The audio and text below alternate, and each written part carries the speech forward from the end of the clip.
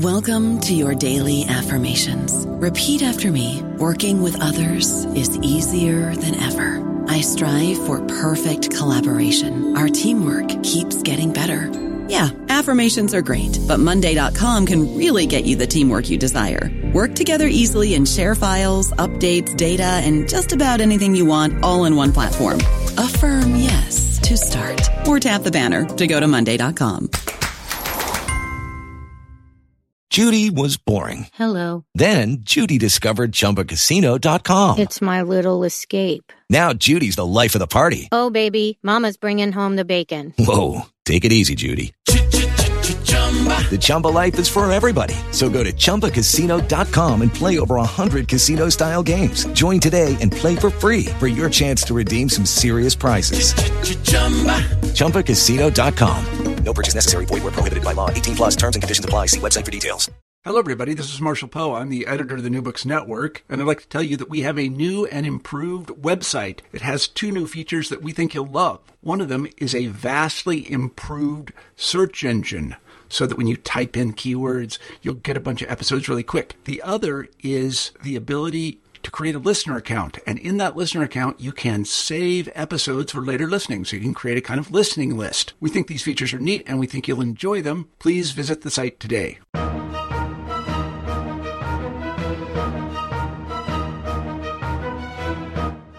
Hello and welcome to New Books in Military History. I'm your host, Jay Lockenauer. Joining me today will be Professor Beth Bailey from Temple University, who is the author of America's Army, Making the All-Volunteer Force.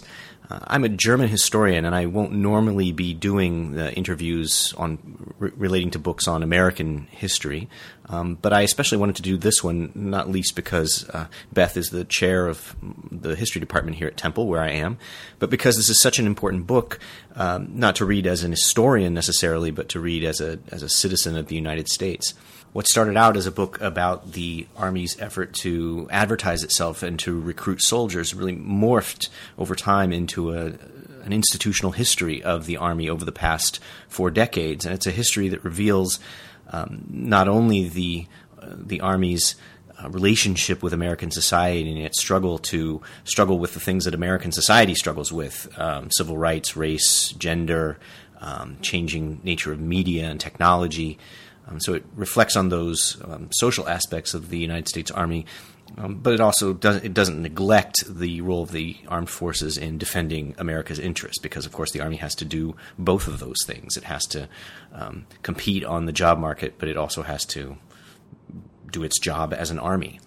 And Beth does a great job of telling this story in such a way that you understand some of the tensions and paradoxes and problems that were faced by the Army as it made the transition from a draft army in the 50s, 60s, and early 70s into an all-volunteer force that we have today. So I hope you enjoy the interview. I hope you read the book. It is fascinating. It is worthwhile to read to understand a bit more about this very important institution. It's my pleasure today to sit down with Professor Beth Bailey from Temple University, who's the author of America's Army, which was published last year with Harvard Press. Thanks again, Beth, for joining me today. It's a pleasure to be here. We always start off the interviews by giving the author an opportunity to introduce herself to our listeners. So why don't you tell me a little bit about yourself? Okay. I'm a professor of history at Temple University, and I received my PhD from the University of Chicago and have taught at several institutions in the meantime. I haven't always been someone who's written about military history. I started out working in the fields of gender and sexuality in American cultural history, and wrote about the sexual revolution and about the 1960s and 1970s fairly extensively before I came to this project. I got interested in this really because of watching television, something cultural historians can excuse as a form of research in some way. And I saw the commercials in the mid-1990s that were trying to recruit young men and women for the military, and essentially presented it as a form of redemption, join the military and live up to your potential. And I was fascinated by that appeal and thought it'd be interesting to write something about military advertising. And as I started looking into that process, I realized I really did need to understand the military and then specifically the Army. And it turned into a book not about military advertising, although that does play some role in it, but in a book about how the volunteer Army was made. And I think like most successful books or books that get published anyway, it speaks to multiple audiences. I mean, it's not just a book about the Army, though that's the title. It's a book that purports to be about American history and important themes in American history, race, gender, and class to a certain extent. Yeah, I think of it as a book that looks at American history in this period through the lens of the Army. And it's in part because I think that the U.S. military and the Army in particular was at the center of an awful lot of the struggles that took place during this period of the late 60s through the present, really. And I make arguments about transformations of American society that put the Army at the center. And you set up the story of the creation of the all-volunteer force. That's the subtitle of the book, is Making the All-Volunteer Force, as one that reveals a struggle in America about the relative value of equality versus liberty. Yeah, that's the tagline, I guess, equality versus liberty. Two central values in American society that coexist uneasily. Traditionally, military service in America has been understood as one of the obligations of citizenship. And from the beginning, going back to the British tradition of having a common militia, the United States, America, then the United States, sort of expected that citizens had a set of rights and obligations, and that military service was one of those obligations. That's where the question of equality comes in. Now, of course, that notion of equality is more or less flawed, just like notions of equality always have been in American history, because the common militia, there were hundreds, 200 laws, in fact, during the colonial period that exempted people from military service based largely on questions of status. Common military service was for citizens, which meant free white men. Women have always played a complicated role in this.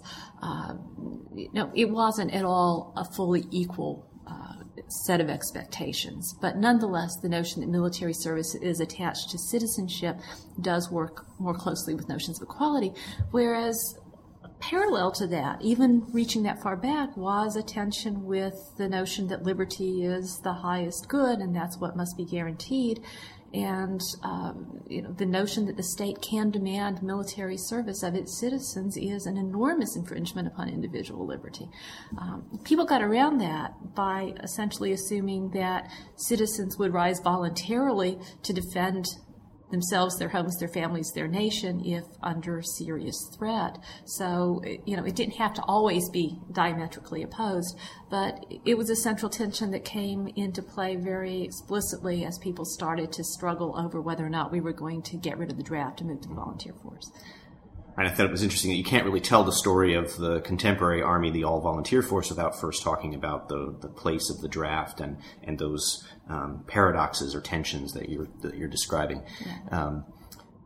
I was struck also, although at a certain level it's obvious, that the contemporary draft that still is in existence for emergency purposes is called the selective service. So it implies that notion of selectivity, which is both means that it's not universal, but also that there's a process of selection.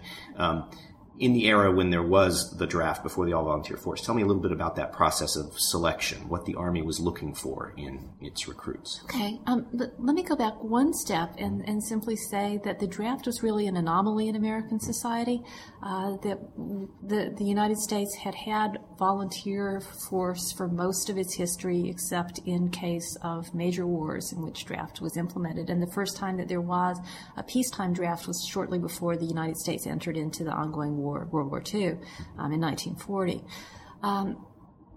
After the war, most people assumed that the draft would go away. Most people assumed it would go back to a volunteer force. But the standing of the United States in the world had changed, and it was necessary to maintain a very large standing military.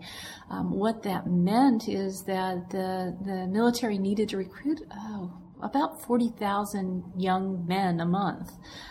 That's an awful lot of people. Right now, we aim for about 65,000 a year. So that was difficult. Nonetheless, the draft was gotten rid of for a while in the late 1940s. And the military struggled to fill those boots. It struggled very hard.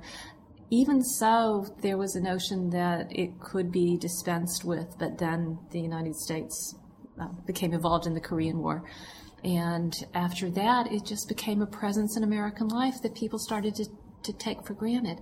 One of the problems that the military faced, that the selective service system faced, as it attempted to create an efficient manpower system, was to think about what to do with all those people that it had to deal with. It didn't need the entire generation of young men. So it had to the nation had to come up with a set of deferments that allowed them to choose the people that they thought would be most useful, and to channel others into those fields that seemed to support the defense of the nation. And in the post-World War II period, especially in the years following Sputnik, there was a strong sense that the United States was going to be strong because of technology, because of advances in science, and that those students, those young people who showed intellectual aptitude, especially in science, technology, engineering, should be allowed to follow that path and not be pulled into the military. Someone, in this process said rather coldly that it was relatively easy to replace a GI, but it was really hard to replace a physicist. Rocket scientists are few and far between. Yeah. I guess I was thinking more, even in an earlier period, about one of the ways that the draft connected to American society, and that was this effort to mold society through this opportunity that the draft presented, even in the First World War, when it was a wartime draft, to administer tests to combat venereal disease, to make men moral, as Nancy Bristow's book, the title of Nancy Bristow's book. It's a great book. Right. But in the Second World War, then, with the advent of IQ testing and things like that, it was part of this data fixation that you can see in American society, the advent of social science and so forth. Yeah, social science was important here, and in part it was because of the lessons learned from World War I that not only changed the way that the government attempted to manage its propaganda during World War II, but psychologists and psychiatrists started to make powerful claims during this period that they could assist with the war effort by weeding out the people who were going to not adapt well to military service. By those estimates, it had cost the nation $1 billion in terms of payments to those people who suffered from psychoneurotic kinds of casualties, not the term used then, after World War I. And the notion that a lot of psychiatrists and psychologists promulgated is that through effective screening, they could pull out the men who would become dependent on the state after the war. They could screen out those people who would cause problems in units, who would not adapt well to military life. And they set up a profound set of screenings to weed people out. But they also set up a series of tests that were meant to channel men into the proper occupations within the military to try and create the most efficient use of military manpower possible. And so that set of sort of data-driven understandings was critically important during World War II and stayed important in the years after the war. Well, let's talk about then the end of the draft in the early 70s. Why end the draft? Oh, it was a perfect storm. The support for ending the draft came from all directions, and it wasn't a new idea. There had been attempts to study the getting rid of the draft going back into the 1950s. So it was ended in the late 1940s. There was about a 10-year period where it was left intact, and then people started to talk about whether or not we really needed the draft, in part because there were so many young men. It was relatively easy to fill the ranks of the standing army. But by the late 1960s, as opposition to the war in Vietnam grew, much of that was attached to the draft. And most Americans by that point believed that the draft wasn't functioning fairly. By the end of World War II, 79% of Americans still believed that the draft had functioned fairly, which is amazing. But it reached very broadly and deeply into the American population. And while there were certainly inequities, there was a sense of shared sacrifice. Whereas in the Vietnam War, it was patently obvious to pretty much everyone that the draft was not a fair mechanism, and especially with less support of the war, with a relatively small percentage of young men serving, especially in combat in Vietnam, there was an enormous amount of opposition there. At the same time, there were people who thought that by getting rid of the draft, it would make it much more difficult for the American administrations to lead the nation into what they saw as military adventurism, because if they couldn't just, wave the magic wand and summon up however many men they wanted, but instead had to convince people to volunteer the nation to support, that obviously it would be very difficult to send troops to a war that was unpopular. And then finally, there was a group growing in power through this period, libertarians, free market economists, who were making a carefully argued intellectual academic argument that this was an infringement on liberty and that it was, in effect, a hidden tax on the young men who were drafted and forced to serve. And they did economic analyses which proved, and did prove, in fact, whether one supports that understanding or not, that if a young man was forced to give, a couple of years or more of his youth to military service, which was paid quite poorly, he was sacrificing not only the earnings he would have accrued during that period, but the time that he would have used to get more schooling or to advance himself in his job, career, profession, and that the long-term effects of that tax were extraordinary, especially given that they weren't widely shared. And so people are making the argument based on Vietnam. People are making the argument based on this notion of the hidden tax. People are trying to constrain adventurism. People are talking about liberty. All directions, opposition is mounting to the draft. And in the meantime, the United States is deeply mired in the Vietnam War. We'll talk about the importance of the promise to end the draft to Nixon's election campaigns.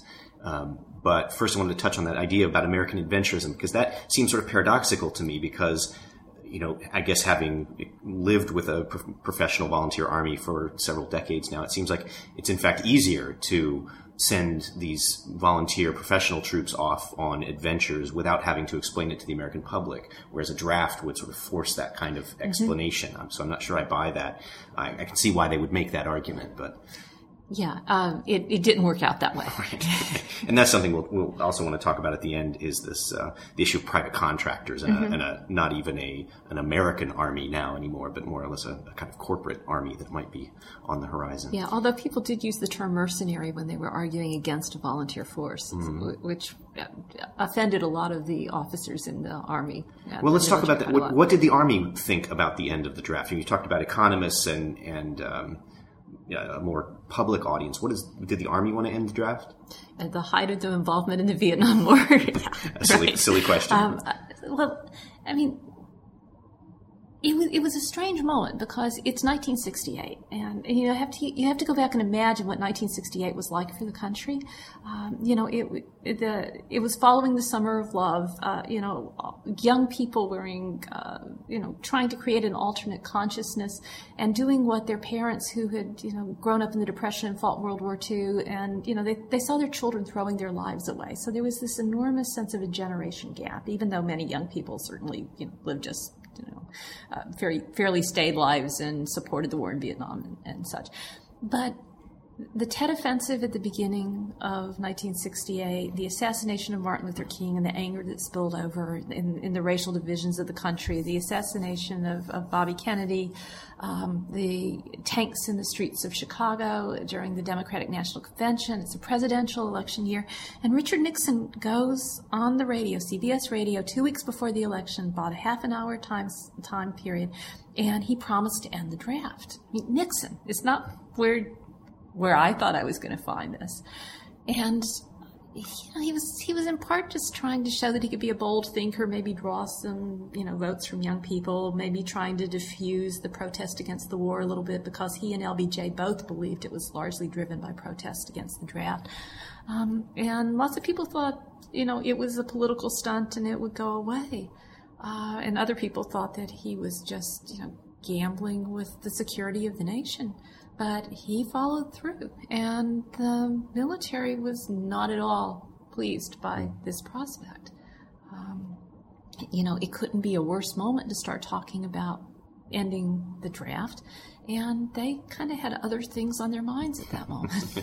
to say the least. And one thing we haven't mentioned so far is the importance of the draft in motivating volunteers. That even in the era of the draft, the Army and the other armed forces got a large number of volunteers, but the idea was that they were motivated by the threat of the draft. And what was the benefit of volunteering? Well, in the late 1950s to early 1960s, there were years where virtually no one was drafted because they had so many volunteers, most of whom were draft motivated.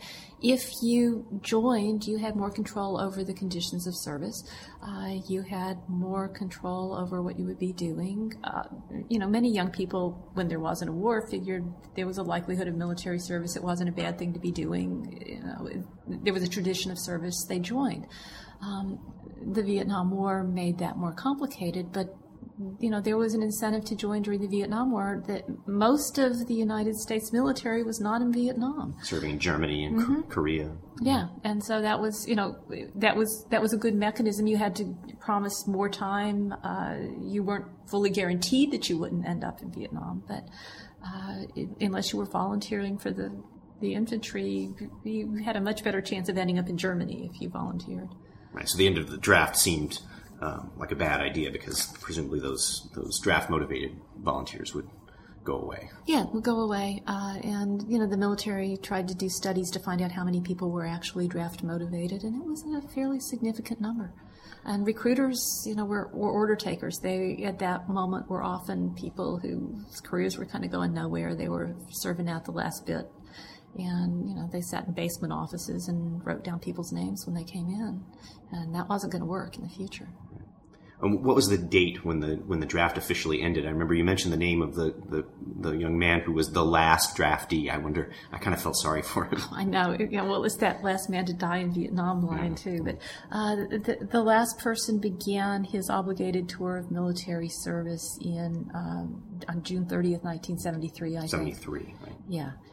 But the process of ending the draft went on from a commission appointed in 1969 on through 1973. So while the United States was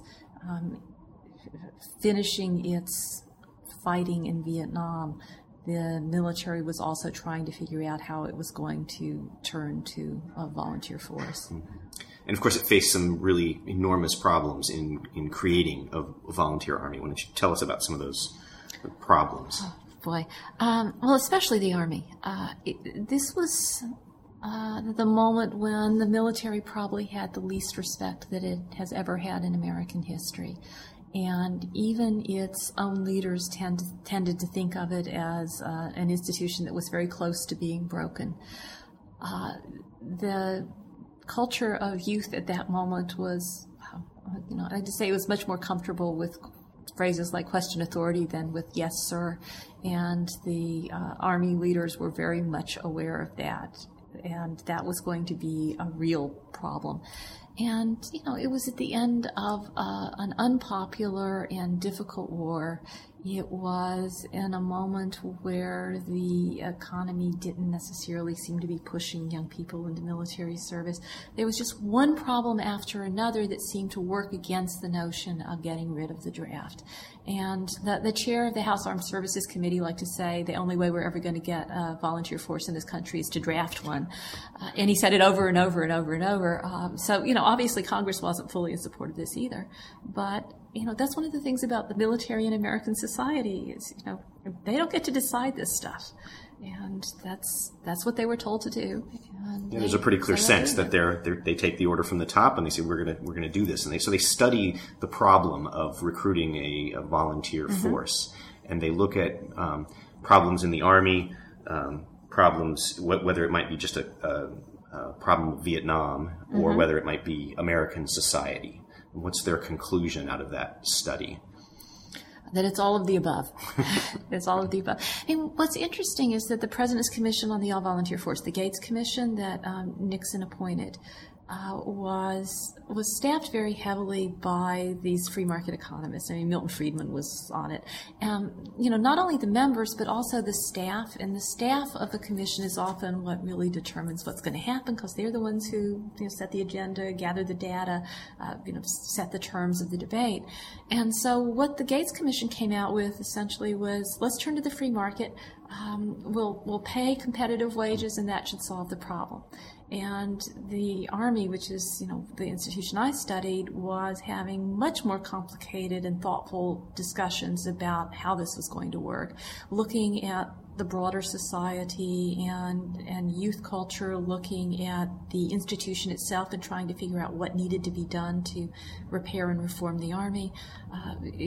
Thinking much more creatively. I was really impressed by the amount of creativity and flexibility that the Army showed in trying to figure out how to implement something that it definitely was not pleased about doing. Mm-hmm.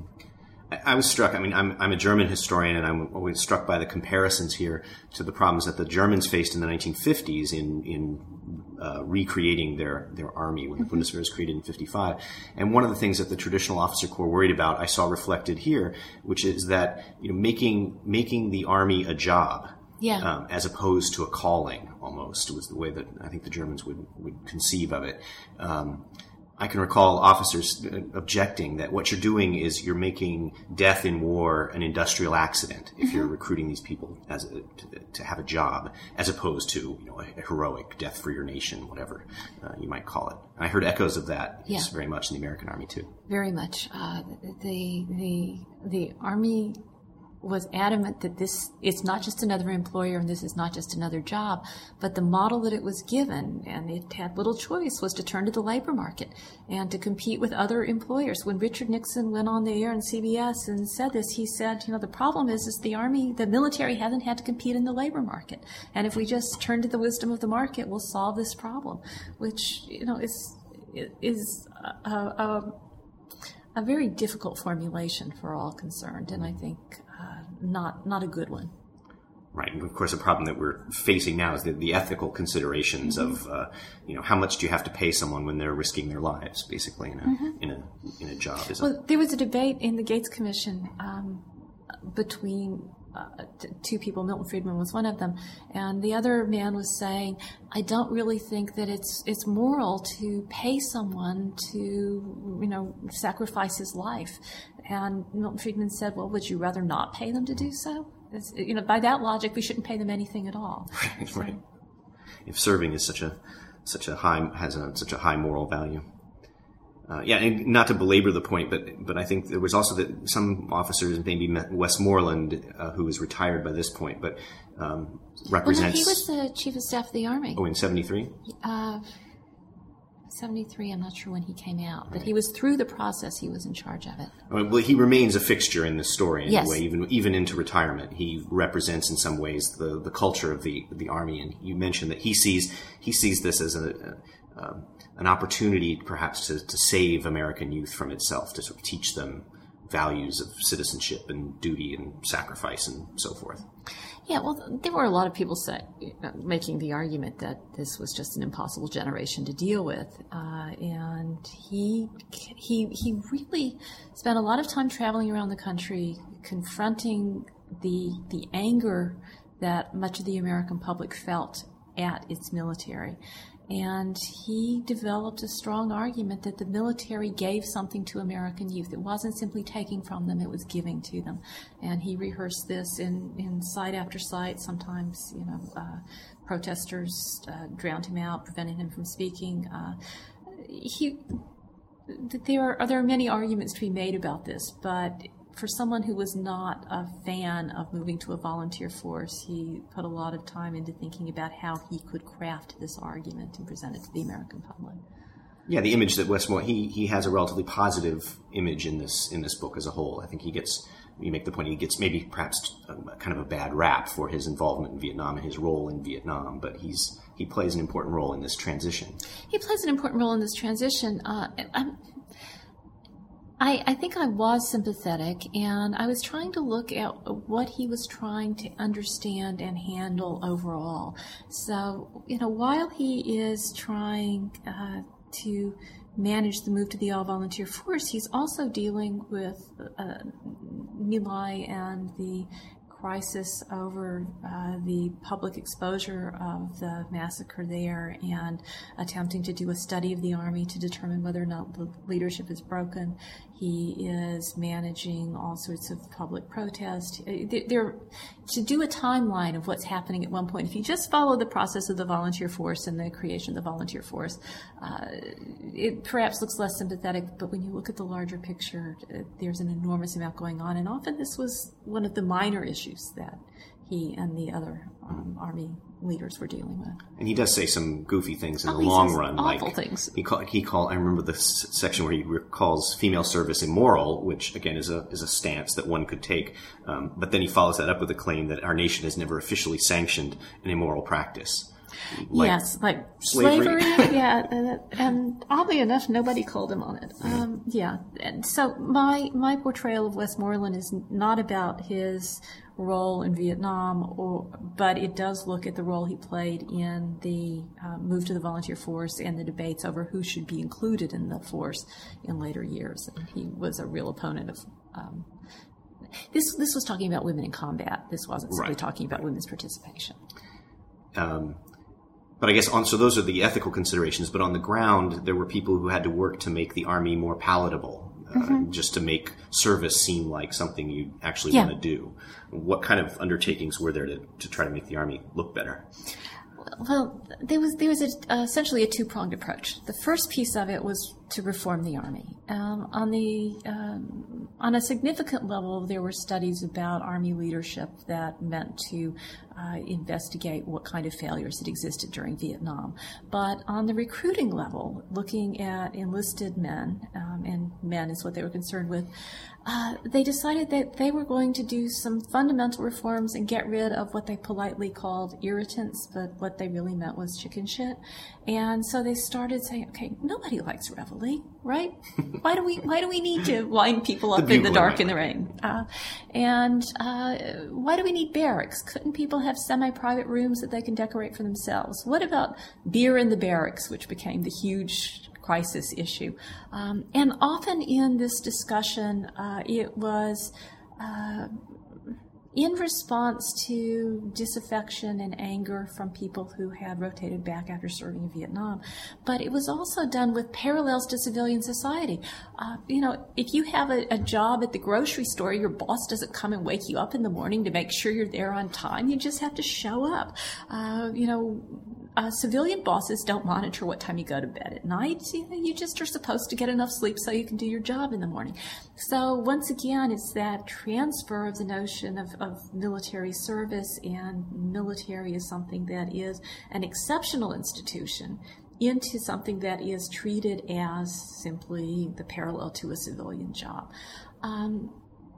It was also a time of enormous division and anger in American society, especially over race. And so the Army, the military in general, was trying to figure out how to handle that. So setting up rap groups, trying to have senior officers come and hang out with the enlisted ranks and chat about things, having ombudsmen to talk about problems. All sorts of experiments. They called the experiments VOLAR for Volunteer Army, and it got an enormous amount of bad press, including a big cover story in Life magazine. And eventually the people who were in charge of this decided that kind of language was not going to work at all well, especially within the Army, and they instead started talking about professionalization, professionalism, and that that language worked a whole lot better, even when it was talking about some of the same actions. From within the Army and without as well. Yeah, but they used a football analogy. It's like, okay, so you've got the football team and you're training the football team, but, then you send a couple of the guys on the team out to sell the tickets, and some other people are going to go and mow the grass on the playing field. And, by the time you finish, you half the people aren't training for what they're supposed to be training for. So, why don't we concentrate on what they're supposed to be doing, have other people do those things, don't have all of the irritants, and we'll have a much better football team. And it also fits with the kind of political philosophy that brought the Army into the market, right? Is you can privatize these aspects of like KP, providing catering to the Army and so forth. Right. So, nobody wants to peel potatoes, so we can privatize that. It's going to cost some money, but then we release people to do, what they're supposed to be here doing. So we're both reducing irritants and improving the professional quality of the force. That was the argument. And as you said at the beginning, your entree into this topic was advertising, your interest in advertising. And so the Army starts advertising. I guess had it advertised as such before? Yes, that was the second strand of what it decided to do. The Army decided it had to recast its image. When they started doing research about moving to a volunteer force, a survey discovered that 70% of Army veterans would tell the people they cared about to join any service other than the Army. So, they're really working uphill here. The Army, all the branches had advertised in the past, but the advertising was more to compete with the other services. If you're thinking of volunteering, join us instead of them.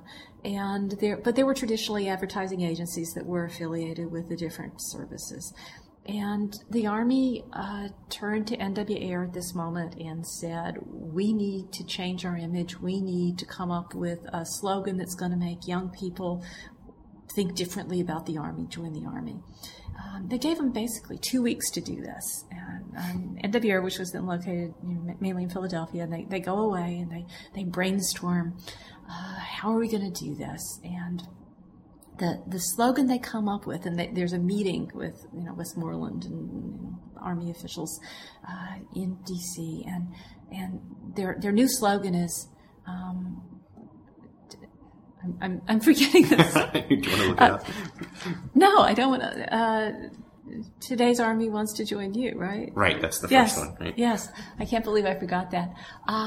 Wants to join you, so it's taking Uncle Sam, pointing the finger. I want you. The Army wants to join you, just turning it on its head. And it's in part because research showed that what young people were most worried about in joining the Army was losing their individuality. It's the early 1970s.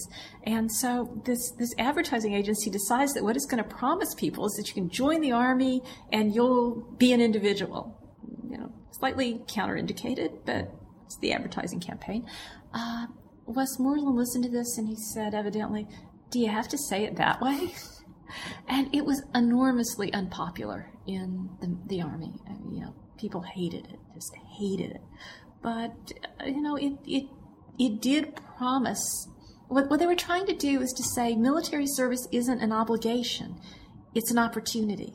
And to emphasize the various benefits that military service brought you, whether it was employment or job training. There were ads for, the 16-month tour of Europe, sort of a play on tour, like, going to travel around Europe and the tour of duty. There were a lot of ads that were sort of like join the Army, get the girl. There was a wonderful video advertisement called Goodbye. For delayed entry program, essentially, where the guy is busy saying goodbye over and over to a long series of young women. And, it's clear he's gotten himself in way over his head. And the only way he's going to escape from all these expectations is to just join the Army and get out of town. Kind of like the French Foreign Legion. Right? Uh-huh. Oh, God. Yeah. Probably not the comparison that they wanted to make. I laughed at the advertisement that had the chicken with the dog tags. Oh, yes. It was Bye Bye Birdie, so it was supposed to indicate that the Army, the chicken shit is gone from the Army, right? The reveille and so forth. Well, they never actually produced that one. That was one of the, evidently it was very popular among the Army officials who were supposed to be deciding. I can't imagine, advertising the U.S. Army with a chicken. Somebody wasn't thinking very well there. Yeah, sometimes the light of day solves those kinds of problems. So while they're advertising and so forth, they're trying to keep up with these recruiting requirements, but they're also trying to make sure that the Army, that recruits are of quality, and this becomes an important term for the Army, that they're getting quality recruits. Mm-hmm. And you sort of imply that becomes a code word for race. Is that? For some people, it was a code word for race, but in most of the discussions, the issue of race shadowed the conversation about quality. Turning to the market meant that the Army had to compete with employers.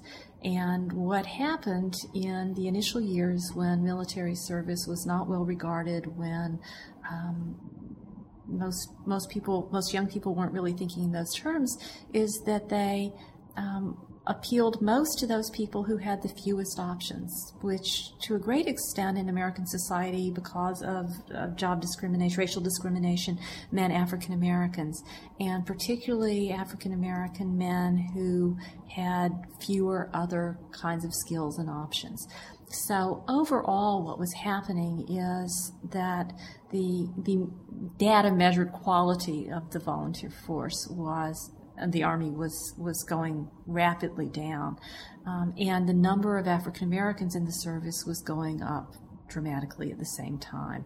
People at that moment of a great deal of racial division and anger talked about the inequality involved. Is this simply an economic draft? Is it a volunteer force that is built on the backs of the poor and the black? Other people at this moment worried about angry young black men with guns, and were willing to talk publicly about that. But as there were concerns that the Army was not getting young men of quality, meaning that they had an earned high school diploma and scored above in the top half of the admissions exam, and as the percentage of black people went up dramatically, it created a fair crisis around the issue of race. And then just sort of bring that crisis to a head, they discovered around 1980 that their test was flawed, something they hadn't recalibrated the test correctly, so that in fact they thought they were getting recruits in certain categories, quality categories, when they weren't. The test had been improperly calibrated, and it turned out in a recalibration that about half of non-prior service recruits that were joining the Army in that period were in Category 4, which is the lowest category that they can legally accept into the military. And the skills qualification tests during this period were finding that huge numbers of people, even those people working with nuclear weapons, and were not able to meet the qualification standards. And in fact, the only institution within the Army that performed up to expected quality levels was the band, which wasn't reassuring at all. But to go back to race, one of the problems here is, since the Army was presenting itself as a source of benefit rather than of obligation, on the one hand, you end up with more and more African American men serving in the military. And the Army's getting really nervous about this, because should there be a war, there are going to be disproportionate casualties among that population. And the echoes of genocide and cannon fodder from the Vietnam War had not disappeared. On the other hand, since the Army is marketing itself as a source of benefits and opportunities, closing off in any fashion those opportunities to African Americans who have been discriminated against and denied equality in American society. There are many black leaders who are appalled when people are saying there are too many black men in the Army. So, it's a no-win situation in some senses, and then it gets all tied up with this issue of quality. When the Army, by the end of the 1970s, has started issuing comic books as a way to train young men, not something that's defensible. Very encouraging. Right? The other large issue in American society that accompanies this process is gender and the role of women in the Army. And the creation of the all-volunteer force coincides with the era of the ERA, the era of ERA. How does that impact the creation of the all-volunteer force? Well, the military is very much aware that if the ERA is ratified, that it's going to have a profound effect on women's roles in the military. But at the same time, from the beginnings, it's clear that the only way that they're going to fill all those boots is to look more broadly in terms of who they're recruiting, and women are going to be necessary. It's going to be necessary to have more women in the Army, and that those women are going to have to play a wider variety of roles. So even at the beginning, there's more and more attempt to recruit women, and they're also having negotiations about what they're going to do with those women once they get them into the Army. Which MOSs are going to be open to women, and the political mood of the country in the early 1970s. I mean, it's hard to remember these days that the ERA was passed by Congress with broad bipartisan support. The Republicans and the Democrats were on board, and it looked like it was going to get passed quite quickly. So, they being concerned about the implications of the ERA was, necessary. It seemed like it was going to get ratified. And so there were an awful lot of discussions and negotiations going on there about what women were going to do. And of course, there were women in the Army. There was a Women's Army Corps. Mm-hmm. And I was struck by the way that overlapped with this issue of quality, because the many double standards involved in the regulations that applied to women in terms of marriage and childbirth and so forth. But at this moment, when they're finding out that the male recruits are not meeting their standards, the standards for the female recruits are very, very high. I'm impressed you noticed that. Yeah. Well, through 1967, women had very restricted roles. I mean, they were legally limited to make up no more than 2% of the military force. And in 1973, I think it was 1.3% total. But they couldn't have command authority over men. They were discharged if pregnant. They couldn't serve if they had children under 18. Married women couldn't enlist, although you could marry while in the military. And that was one of the ways they tried to recruit women. The sex ratio is really great. Join the Army and get a husband. But that transition to thinking about using women more broadly was important, and started to create tensions about the fact that women were held to different standards. So women raised the quality criteria for the Army a good deal, but there were so few of them, it didn't make that much difference. But they also were held to different moral standards. Women who had a venereal disease or had had a child outside of marriage were disqualified from military service, whereas men who had that history, that wasn't even conditioned for a waiver or a conversation. And as the Deputy Chief of Staff of Personnel started to say, we're getting some pushback on this, why do women have different standards than men? The head of the Women's Army Corps said, no, this is important. Women have to hold a higher moral standard. We have to have an image of unimpeachable respectability and propriety in American society, and it's the women who are saying we should keep different standards, and some of the male officers who are saying why. Mm-hmm. It's also striking the difference between the Army's attitude toward women and their attitude toward racial minorities. So, for all the care that they handle the issue of African Americans with, they seem sort of Neanderthal in many cases in their relations to women. The way they talk about women in female service. Yeah. Although, the integration of the military had taken place a long time before, and they were still struggling with it in the 1970s. And so while attitudes, language, and behavior was much more impressive when you talk about white men and black men, it had been a very long time coming and a very difficult process.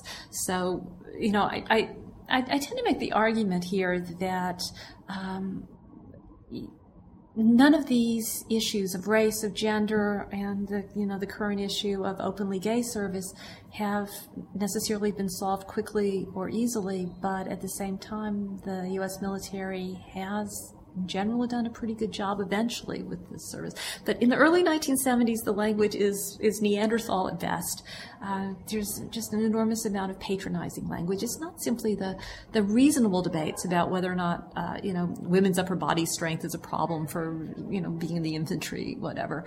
It's, the ads that portray women seeking husbands, and you can join the Army and still be feminine. The Secretary of the Army, Beau Calloway, testifying before Congress when Congress was doing hearings about whether or not to open the military academies to women, said, the women bring so much to the Army. One of the main things they bring is charm. I love that. We need an army with charm. Well, the heads of the Women's Army Corps, Westmoreland called in the director of the Women's Army Corps and said, I want you to change the image of women in the Army. And she spent most of her report talking about whether or not uniforms made the women look sufficiently feminine, and proposed lowering the weight requirement because she thought that women who were heavier were less attractive in their uniforms. It comes on both sides, I guess. But the tide sort of turns in the early 1980s, and I came up with the heading for this segment as Mad Max Saves the Day. There's Mad Max Thurman. You seem to give him a lot of credit for turning the Army around. How does he do that?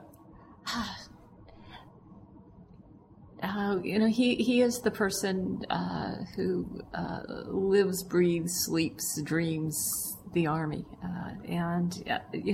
I actually had written a lot more about him in the book than I eventually put in, because I got fascinated with his younger life, where, he took, doubled the number of courses that he was supposed to every year at college just because he could, and was someone who threw himself fully into whatever he did. People tell stories about, him calling them at 3 a.m. because he had an idea that he just thought it was important to share with them at that moment.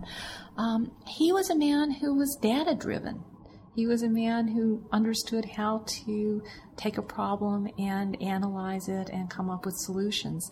And in the 1980s, when the Army had kind of hit its low point in terms of quality, in terms of reputation, in terms of efficiency, he said, we're going to reform the recruiting system.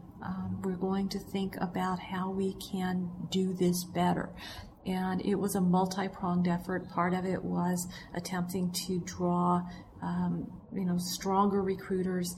Part of it was an attempt to change the image of the Army. He is where the "Be All You Can Be" slogan and jingle came from. And part of it was a very carefully calculated system that gave recruiters incentives to find quality volunteers and to demand that people are recruiting to certain goals and certain ends. A body is not a body by his calculation. There are specific needs that have to be met. He was a complicated individual. I don't mean to suggest that he sort of descended from the heavens and saved the Army, although there are people who definitely see it that way. Including him. But he made an enormous difference in the policies he instituted, both as the head of recruiting and then in the personnel office. And of course, "Be All You Can Be" was what seemed to be the key to the Treasury. Yeah. It's an earworm. Exactly. The jingle that you just can't get out of your head. But they worked hard to make sure that they distributed the music to marching bands around the country. They did country versions and soft rock versions, and it was everywhere.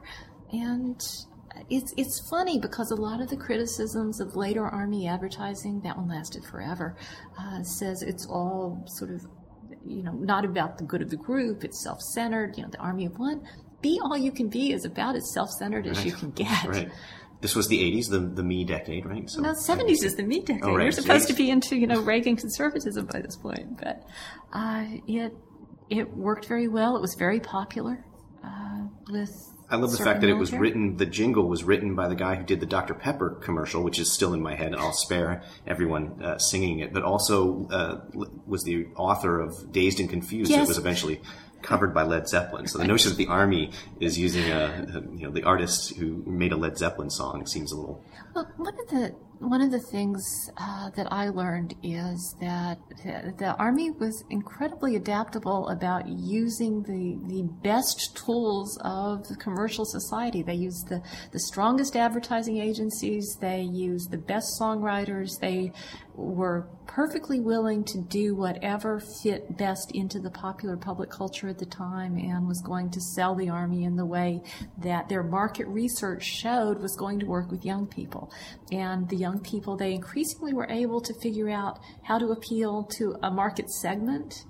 So in the 1980s, when quality had been low, they decided that what made a lot of sense was they wanted to get the kind of young people who might otherwise be going to college or, might eventually go to college. And their research discovered that parents thought that if their son or daughter joined the Army, they had failed.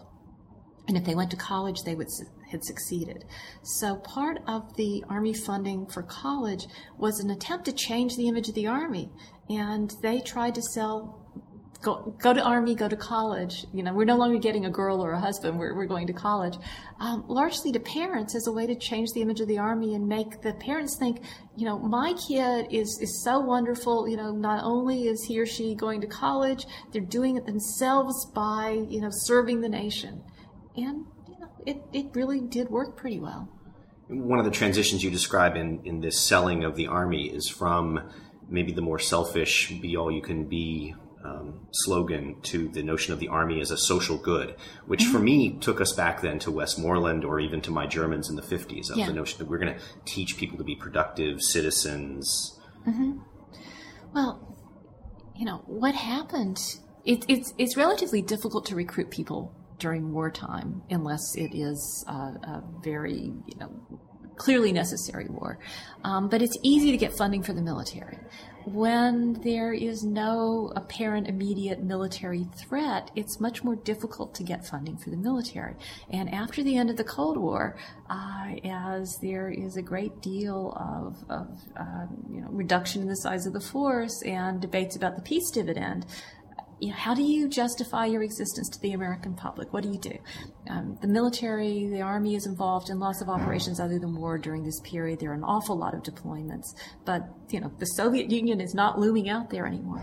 So it really began a careful campaign to show the social value that the Army, the military in general, had to American society. Taking young people who were potentially either at risk or dangerous and giving them the discipline and the training to succeed in life, preparing people for the job market. At some point the Army claimed credit for the booming economy in the 1990s because it had, sent so many wonderful young people to work, to take positions of leadership and responsibility. And it also, and this is what really fascinated me, portrayed itself as, in many ways, the ultimate example of the liberal idea of equality and diversity in American society. And there was some truth to that, which is one of the things that I'm arguing in the book that I had written. Mm-hmm. I was struck by the fact that Desert Storm, for example, in talking about this peace dividend, that Desert Storm seems to backfire sort of on the Army, that we looked so good that it almost undermined their argument that they needed more. In other words, they seemed plenty good enough to take care of their job. Yeah, on the one hand, what Desert Storm did was to show that the volunteer army had succeeded, and it also was a real push toward recognizing the invaluable role that women were playing in the army. But there were major problems in terms of mobilization during this period, which internally people were extraordinarily aware of, and that's going to come back internally in debates about Army reform later. But externally, the Cold War's over. Desert Storm shows that the volunteer military is a success. We don't need to fund recruiting anymore because they're doing fine. We don't need to put a lot of money into the military. And a lot of people didn't seem to get it, that just because there's a reduction in force, that they need fewer people, that doesn't mean that they don't still need to recruit. Right. You can't just have people, getting older and older and not have fresh young people coming in. Well, let's try to move into a more contemporary period and talk about, I guess, Army transformation, or in the aftermath of the Iraq War. How has the Army changed its recruiting strategy, its image of itself? Well, there started to be debates about how the Army should be recruiting by the late 1990s, before 9/11, before wars in Iraq and Afghanistan.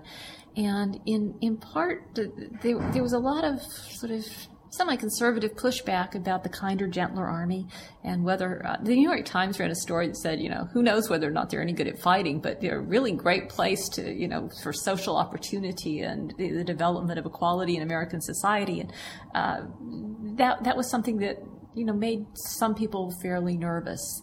And there were discussions about how to shape the military in a way that was more oriented toward national defense that started before, recent conflicts. In terms of recruiting, the "Be All You Can Be" slogan, went away, and I think it was 2001, replaced by an Army of One. Research, the Army does endless amounts of research, often very sophisticated research, and it had become wallpaper. Young people didn't hear it anymore. And research discovered that young people in the late 1990s heard "Be All You Can Be" as their parents nagging them. And so, they're trying to come up with something else, and something that had more to do with the military function of the Army as opposed to the, job training benefits piece of the Army. That one didn't work. The slogan just was a failure, and then 9/11 happened, and there were massive changes. But there started to be rethinking about what the character of the U.S. military should be. So that chapter is titled "Warrior Ethos." So they're trying to cultivate this notion of the values that the Army instills in young people. Is it more of this effort to reform, redeem young people, or how has the tone changed? Less about reforming and redeeming young people and more about being prepared. Every member of the Army must embrace the warrior ethos, must be prepared to be a warrior.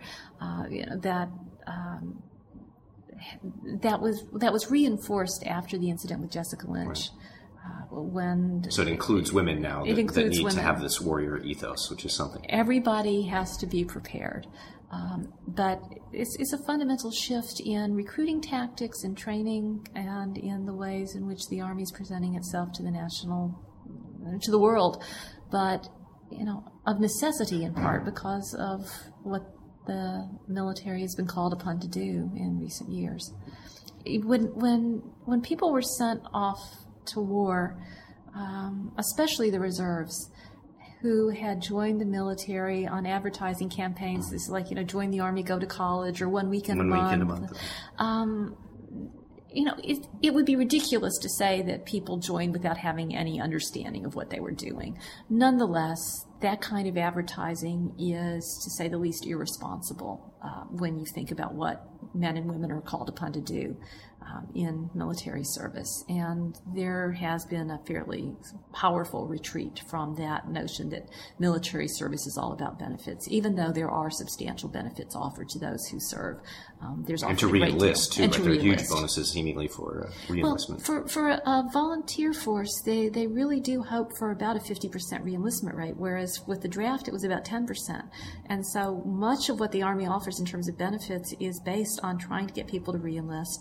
And because the volunteer force tends to be older, more often people who have spouses and often children, that has often translated into family benefits, which, is good because the Army offers fabulous child care. It offers excellent health care.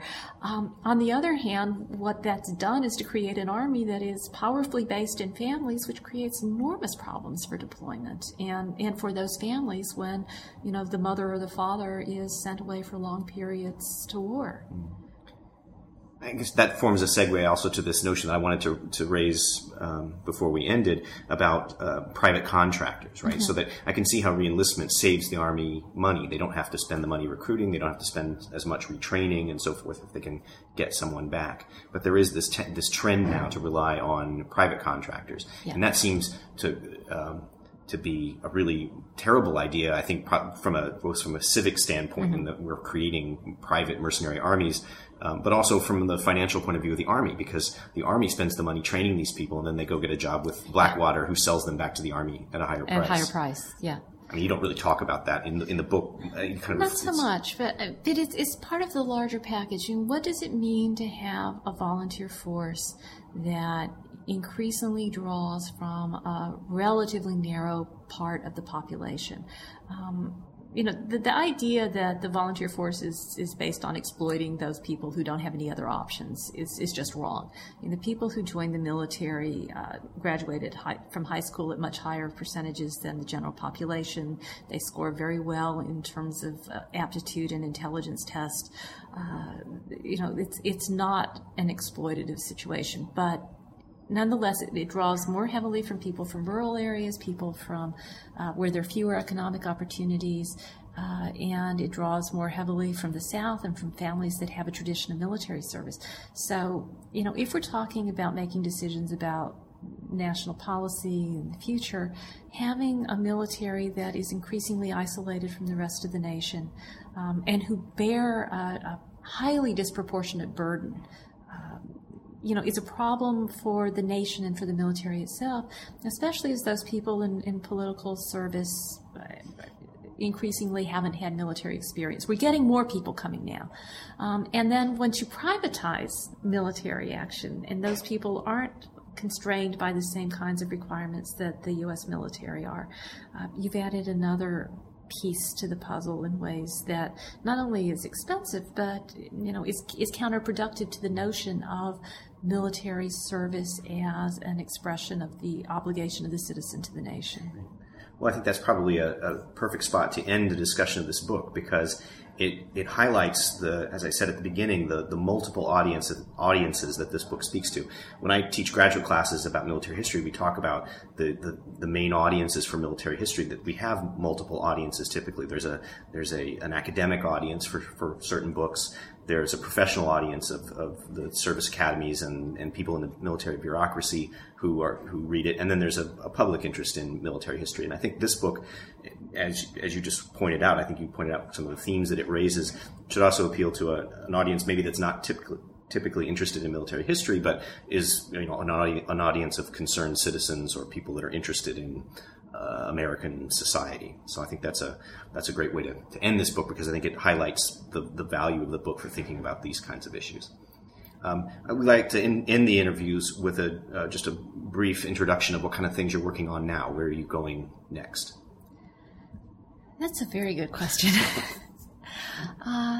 I am starting to do some research on the way that the Army tried to manage the issue of race in the late 60s through the mid-1970s, and thinking about the extent to which it attempted to turn to mechanisms of human resources sensitivity training and such as a way to try and get people to think about the role of race in their lives and in the Army, but also to think about not only the ways in which people attempted to struggle over the meaning of race in American society and the American military, but institutions attempted to come in and deal with the challenges that issue posed. That's early stages. Right now, I am mainly being chair of the department, and that seems to be taking up way too much of my time. I know too well.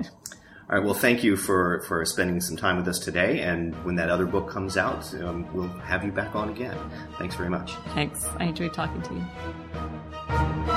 You've been listening to my conversation with Beth Bailey from Temple University, author of America's Army, Making the All-Volunteer Force, published by Harvard University Press in 2009.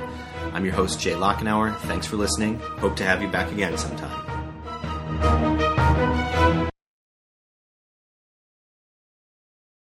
Hey guys, it is Ryan. I'm not sure if you know this about me, but I'm a bit of a fun fanatic when I can. I like to work, but I like fun too. It's a thing. And now the truth is out there. I can tell you about my favorite place to have fun. Chumba Casino. They have hundreds of social casino style games to choose from with new games released each week. You can play for free anytime, anywhere. And each day brings a new chance to collect daily bonuses. So join me in the fun. Sign up now at ChumbaCasino.com. No purchase necessary. VGW Group. Void where prohibited by law. See terms and conditions. 18+.